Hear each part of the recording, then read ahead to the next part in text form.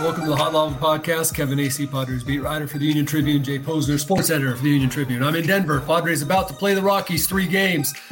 Jay, the Rockies stink.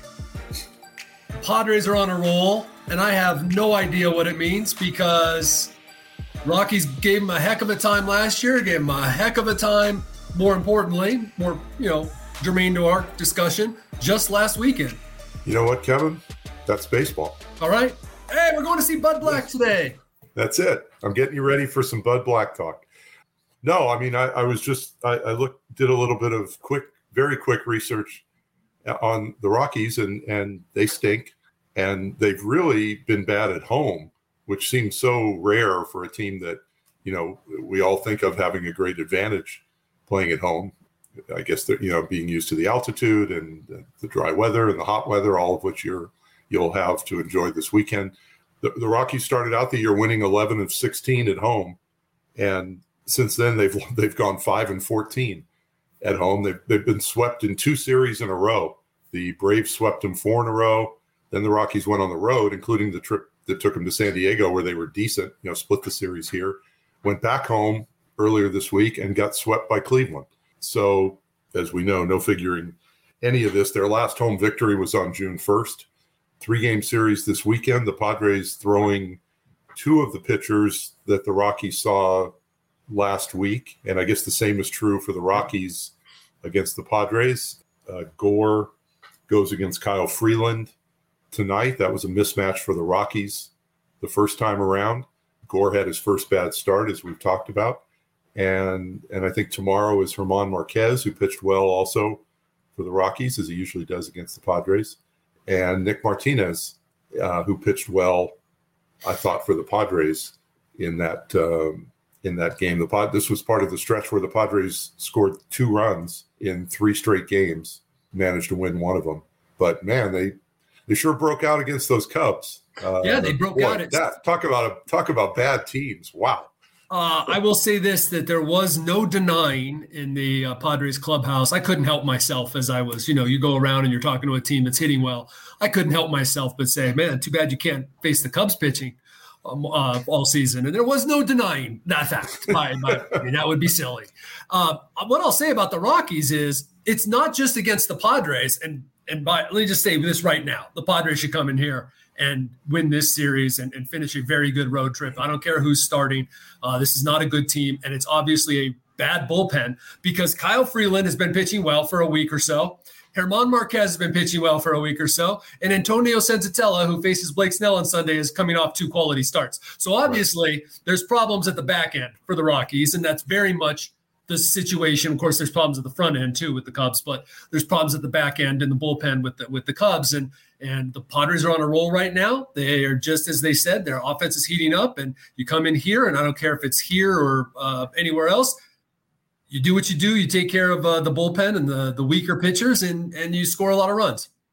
And I don't think, their bullpen at the back, Daniel Bard's been pretty good, and there's someone else back there whose name I can't recall right now. So it doesn't seem to be quite as bad, but they certainly have had their issues. And you're right. This is a time where the Padres should take advantage of that. The Rockies, it's funny, they got off to a good start. They're 16-11. And since then, they're 11-26. And as we know, 2 of those wins came last weekend. So you never know what's going to happen. And obviously playing games at Coors only adds to the uncertainty.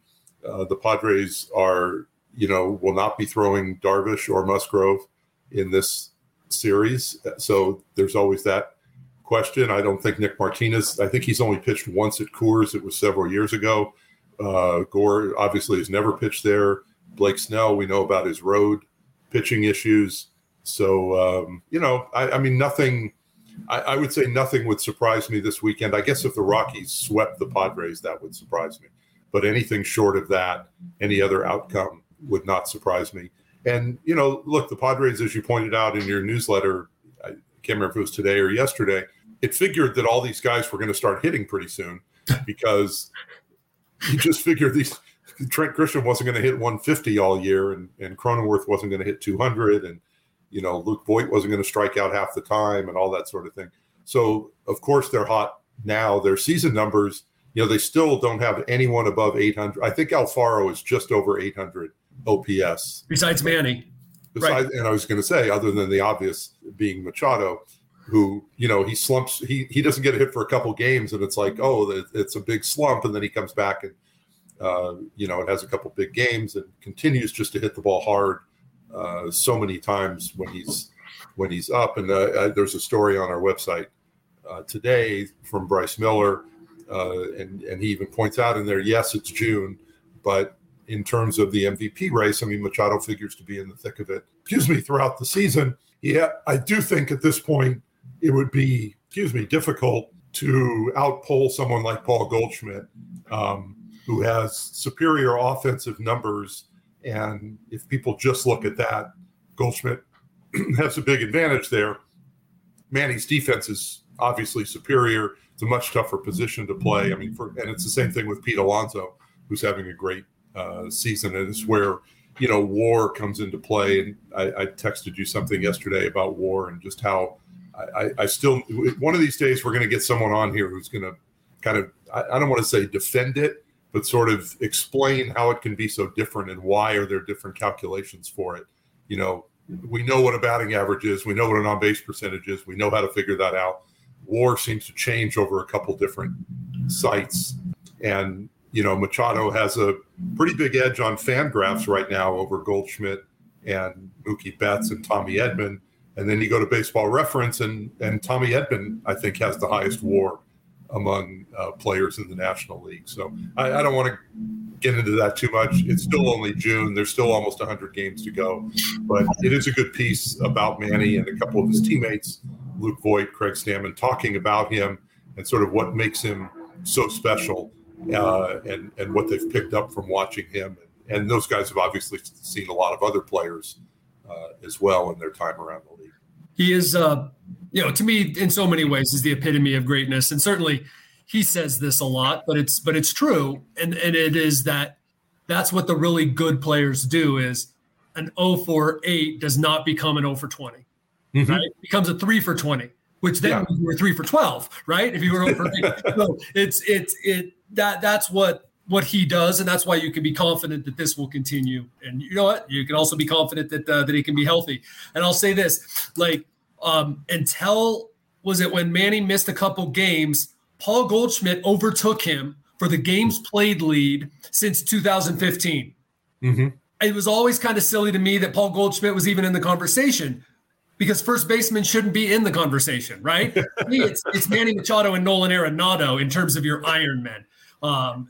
Playing every day. That's really what it is. I don't know that that's the determining factor for your MVP unless it's really close. And I will tell you that if it's really close, then it is my determining factor. What position you play. So, well, sure. And I think, and obviously you can contribute so much more defensively. And that's why a guy like Edman has a high WAR as well. You can contribute a lot defensively at a position other than first base. And it's, you're just not getting much credit for defense at first base. And for Goldschmidt to be up there as high as he is tells you what a great season that he's having. But you also look at Pete Alonso with all the home runs and RBIs that he has. Where does he play too? Well, right. And Goldschmidt, look where Goldschmidt plays. I mean, the best fans in America. So best fans in America, and I love their media there, really do. But their media certainly promotes that. And then the rest of the media buys into it.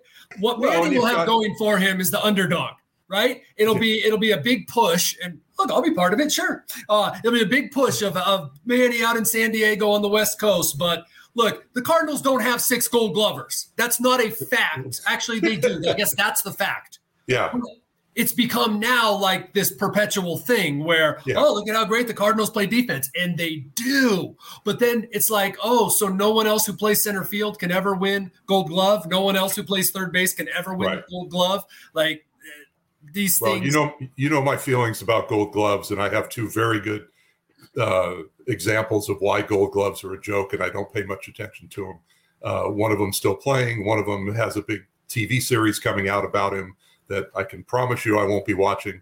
But the other, the other one I watch play all the time, and it's hard to believe that he won one of them, let alone 4, unless he was a much different much different defensive player then. But that's beside the point. Well, you watch Machado play every day, you know what a great – I mean, the play he made late in yesterday's game was another example of that. I mean, if you didn't see it, he got a bad in-between hop that sort of forced him back onto his heels, and he didn't bother trying to set himself or anything. He basically threw it while he was falling back toward left field, and the throw was right on the money. Unreal. To first base, and it was and it's he just makes it look easy all the time. And we probably talk. I don't know if we can talk too much about it, but it's so enjoyable to watch him play. And I do think one more thing on the MVP thing. I think his reputation is going to hurt him. And look, we've seen over the past 3 years or however long he's been here now. Is this his fourth year here? I've already lost count. We've seen that the quote narrative about Manny Machado is very unfair. And this is a guy who plays every day and he plays hard. And yeah, he doesn't run out every single ground ball. We've gone through the reasons for that. It's even talked about again in Bryce's column today. His famous quote, "I'm not Johnny Hustle." He doesn't have to be Johnny Hustle. Not every player has to be Johnny Hustle. And it's much more important for him to be on the field all the time. But I do think that he does have a problem. His reputation precedes it. And there are some people, it's never going to go away. Now, whether those people have votes for MVP, I don't know. But there are a lot of people out there who hear the name Manny Machado and their immediate reaction is negative. And, I'll say this. And and the thing I'll say is it's unfortunate for them that they don't get to enjoy what they're watching. It is. And I don't often talk about other media members. I certainly won't name anyone. But in that it is the media that votes for this award, I think it's appropriate that I do. When I tell people how much I enjoy covering Manny, tell the other media members, their reaction is incredulous. They are incredulous. And I don't know that maybe a couple of them have had, a lot of interaction with him. And he can be a pain in the butt. He really can. Right. He made the team I cover better, first of all. So there's number one on my list. Right? Mm-hmm. He makes you work for if you want any sort of quotes or insight, but he gives it to you and he's very good about it. And he made the team I cover better. So there's my reason. But my point was like people, even if they say they don't, often do allow that narrative, that preconceived notion. That's the problem with a first impression. There's a saying about it is that you never really let it go. That's the problem with it. No, it is. And there's no reason whatsoever that whether Manny is easy to deal with or hard to deal with or anything like that, none of that should have to do with embarrassed by that. MVPs. But we've heard stories about Ted Williams. I mean, going back to Ted Williams, he was a pain in the butt for writers back in the 40s. And there was no question that there were guys who held it against him. And whether that happens, if it still happens, yeah, it probably does. Whether it's going to hurt Machado in this case, who knows? And again, we have 95 or whatever games to figure out what's going to happen and what his numbers end up being and where the Padres are, which is also very important. And, we should speak more about the Padres at this point, who are 41-24. And I tweeted the link out to this today. And I said, this is a first for Hot Lava because we're talking about the Padres being in first place this late in the season. And it's only June 17th, and they have not been in first place this late in the season. And this is such a sad statement to have to make since 2010. It's sad, but does it surprise anyone who's been following this team? Most probably go back to 2010. Yeah, probably not. But it's like, my God, that's just so bad. But I guess that's in the past at this point, and they are in first place now. It doesn't mean anything that they're in first place other than they're obviously playing well and they have a really good record. Through 65 games, they've never had a better record through 65 games in their history. And, they continue to play at a pace even approaching this, and their win total will be well into the 90s, which is what we kind of expected, whether it was, low 90s to mid 90s or whatever. I think the expectation for this team was to win more than 90 games and make the playoffs. Right now, that's the kind of season that they're having. And even though there have been some real hiccups, I guess, in the way, they've overcome those. And I'm not sure what else to it's hard to be too critical when they're 41-24. It is. I think the only thing you can do right now is, because other than talk about the stuff that we've talked about a lot that hasn't gone well, is talk about what might not go well, right? Like, right. I think they're catching a little bit of a break that evidently MLB has said that Monday you go down to 13 pitchers, right?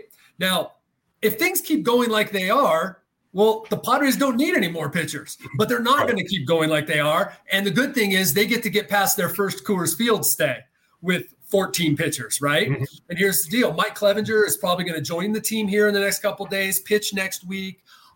You're going to have 7 starters, which means you're going to have 7 starters. Nick Martinez will be in the bullpen, but that's a long guy who goes every once in a while, right? You got Adrian Morejon who goes every once in a while. You've got like 5 pitchers, 5 relievers down there that can go on a regular basis after that.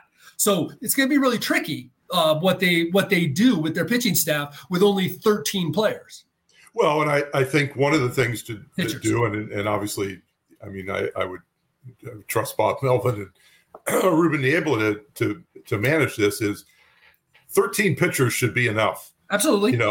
And guys should be able to pitch more innings maybe than they do. And the Padres seem to have guys who may be able to do that. Martinez, is one of them. Stammen certainly can. Chris Matt is a guy who can pitch innings. Mm-hmm. I think Tim Hill's the type of guy who normally could pitch 3 out of 4 days.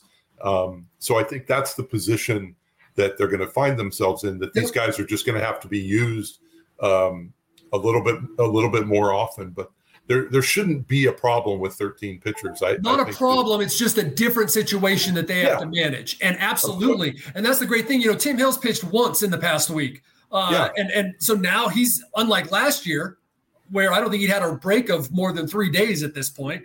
He's rested. The guys you mentioned, Chris Matt, Stammen, that's great. When Nick Martinez goes back, provided Snell keeps pitching and the guys that we assume are going to be their 6-man rotation. But what I was saying is that means the starters need to keep going like they're going. Yeah, they do. And then you also have guys. I mean, you do have guys like Martinez and Morejon and Chris Matt who can go more innings. Yeah. Yeah. You just need it to more.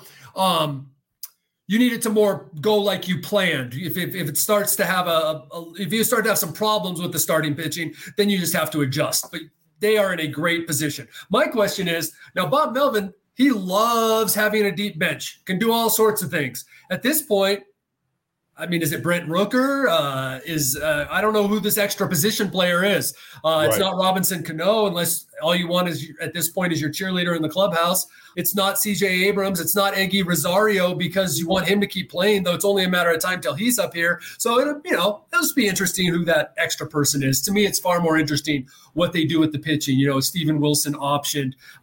Kyle Tyler has pitched really well. You can't option him or you end up losing him. At some point, some team's going to keep Kyle Tyler, who's been been DFA'd 5 times in the last 2 months. And he showed that he could pitch in Chicago. Right, and I was going to say you're going to get Will Myers back, but that's going to be so far down the road. And obviously, when you get Tatis back as well, you're entering into that area with deciding who stays and who goes. Right now, I mean, the outfield is working. Profar is hot. I talked about OPS guys not getting to 800. He's the closest one among the full-time guys. I think he's about 785. Been hot lately, and the platoon in right field is working out. I mean, Nomar Mazara looking like the guy that he was early in his career. I mean, I think he started his career with 3 straight seasons where he hit 20 home runs for the Rangers. And you wrote today about sort of the reunion between him and Profar. Amazing. And it is. And these guys were both top prospects, and they're both playing. Do you know who I left out? And they were. I should have just mentioned it. Because sometimes you make decisions that just aren't good ones. I figure I write about it later. Jorge Alfaro was one of their top 5 prospects for a couple of years with those guys. Wow. Like it just didn't fit into the story yesterday of those 2 guys playing together. Alfaro was a little bit behind them, but isn't that AJ? We make fun of AJ Preller, but it's working out right now that he's going to his old Rangers roots. Yeah, I mean, if guys are gonna, if people are gonna show up and play like that, then sure, it works out. It works out great. Just as long as he doesn't have any thoughts of mid-season trades for soft-hitting infielders that are due to regress off of a career-high batting average. Not mentioning any names or anything. So, yeah, I mean, everything seems to be going well. But again, it all goes back to the pitching, and this is a good test this weekend for the pitching, because you have sort of depending on where you slot Manaea in this, you pretty much have your 4, 5, and 6 guys pitching right now this weekend. I mean, Gore's been great, but I mean, I don't know where you rank that. I don't know where you rank him in your rotation, but pitching in an environment that's not great. But the Rockies, their reputation is that they are a great offensive team. This year, they are anything but that. And I think they don't have a lot of power. They hit the ball on the ground a lot. They hit into double plays a lot. I read their hard hit ball rate is very low. So this is not a team that's done a lot of damage offensively. I think I didn't check closely to know if Chris Bryant's coming back this weekend. I know he's getting. I think he probably would need a rehab. Maybe it's been a while since he played, so it wasn't even on my mind that he would. So he might need a rehab. And we'll see. I mean, Charlie Blackmon will probably hit a couple home runs just because he does that. But they don't have a lot of guys really bashing the ball. The C.J. Cron, I think, has been their best hitter so far this year. But as we saw last weekend, they did win 2 games against the Padres by limiting them to 2 runs a game for 3 straight games. But it's interesting. I love what you wrote this week about how you get emails during the games from people complaining about the offense, and then they end up scoring 12 runs or 19 runs in those games. It's the impatience is hilarious. So we just got a note from one of our guys here, Luke, who said Brian is expected to start a rehab assignment this week. So this weekend. So thank you for Luke that. Costa reporting. Luke Costa. Yes, reporting. So, but anyway, it will be interesting, and the fact that it's going to be hot should only add to the idea, at least, that there should be some offense. Anybody who covered it remembers it, and if you've covered even a few games here, you have a story. But it was 2019 when Padres and the Rockies scored more runs in a series than had ever been scored in a series. I mean, it was unbelievable. Yeah. But I will say, since then, this place has toned down. They've obviously done something. Maybe you've heard about this with the balls. And apparently with the Rockies hitters too. Their humidor is on 24/7 here, evidently, right. Because it is different. It is different here. It is still a mile high, and there is the propensity, but you're not getting the 20-run games. Now watch, I just doomed myself. I'll be here at Coors Field till 2 a.m. this morning. But actually, the funny thing is that I do think their last. I was looking this up, and if my memory is even close to being accurate, I think their last win which was on June 1st at Coors, was like a 13-12 game against the Marlins. So maybe you do have something to look forward to. That was their last win at home.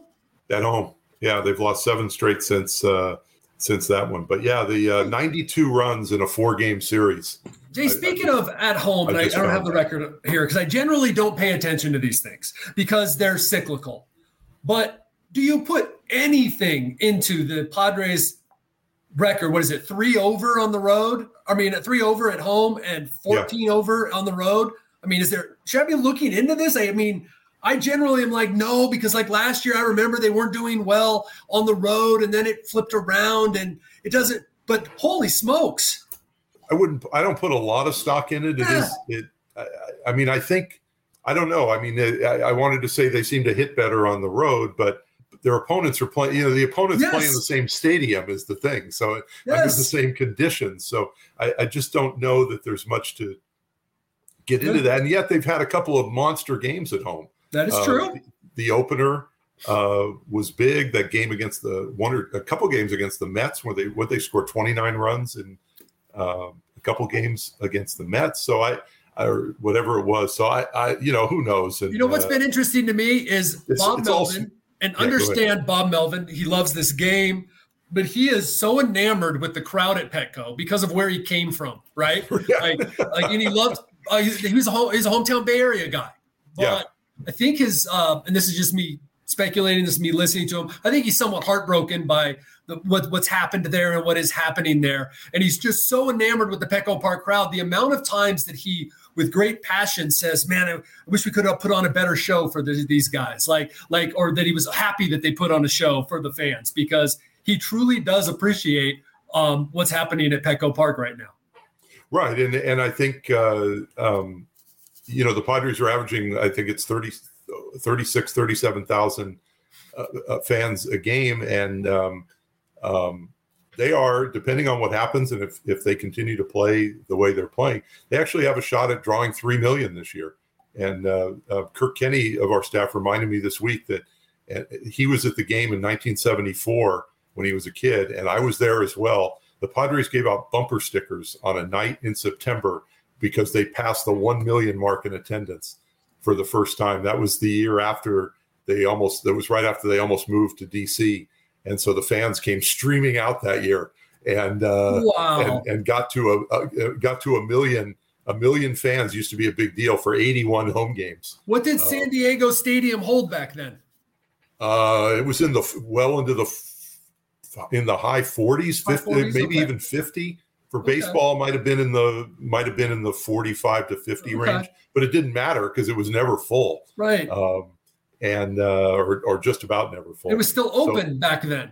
Outfield, yeah. Oh yeah, it was open until the 84, I think, something. I might have been there too, Jay. I might have been there too, but I was maybe you were, but you were probably sleeping if you were yelling for cotton candy. Oh, no, wait, that was somebody else I won't mention to bring back memories for you. But but no, I do think it's great what's happened there at Petco. And it's interesting. The biggest thing to me are the games during the week, that are drawing 30,000 during the week. I also think the Padres made a very smart decision to start doing promotions during the week. I never understood why they would do their giveaways on Saturdays. They gave out Fernando Tatis hats against the Mets a couple of weeks ago on a Wednesday night, and Petco was full. I mean, it's not going to be full on a Wednesday night normally. So I think Jake Cronenworth bobblehead is midweek next week. Yeah, this Thursday is Cronenworth bobblehead night. The Philly, I don't know that the Diamondbacks are normally a big draw for those 3 games, but the Phillies usually are. Be interesting to see. I mean, we did not see as many Met fans after game one in that series. Be curious to see. I would think we'd see a lot of Philly fans, though. I mean, it's a 4-game series, a weekend in the summer. I would think there'd be, and Philly fans usually show up. But we'll get to that. We'll get to that next week. You have a big weekend ahead. I want to wish everyone, starting with you, a happy Father's Day for Sunday, and we will talk on Monday when you're back home about what happened at Coors and what's ahead with the homestand against Arizona and Philadelphia. Thanks, everybody.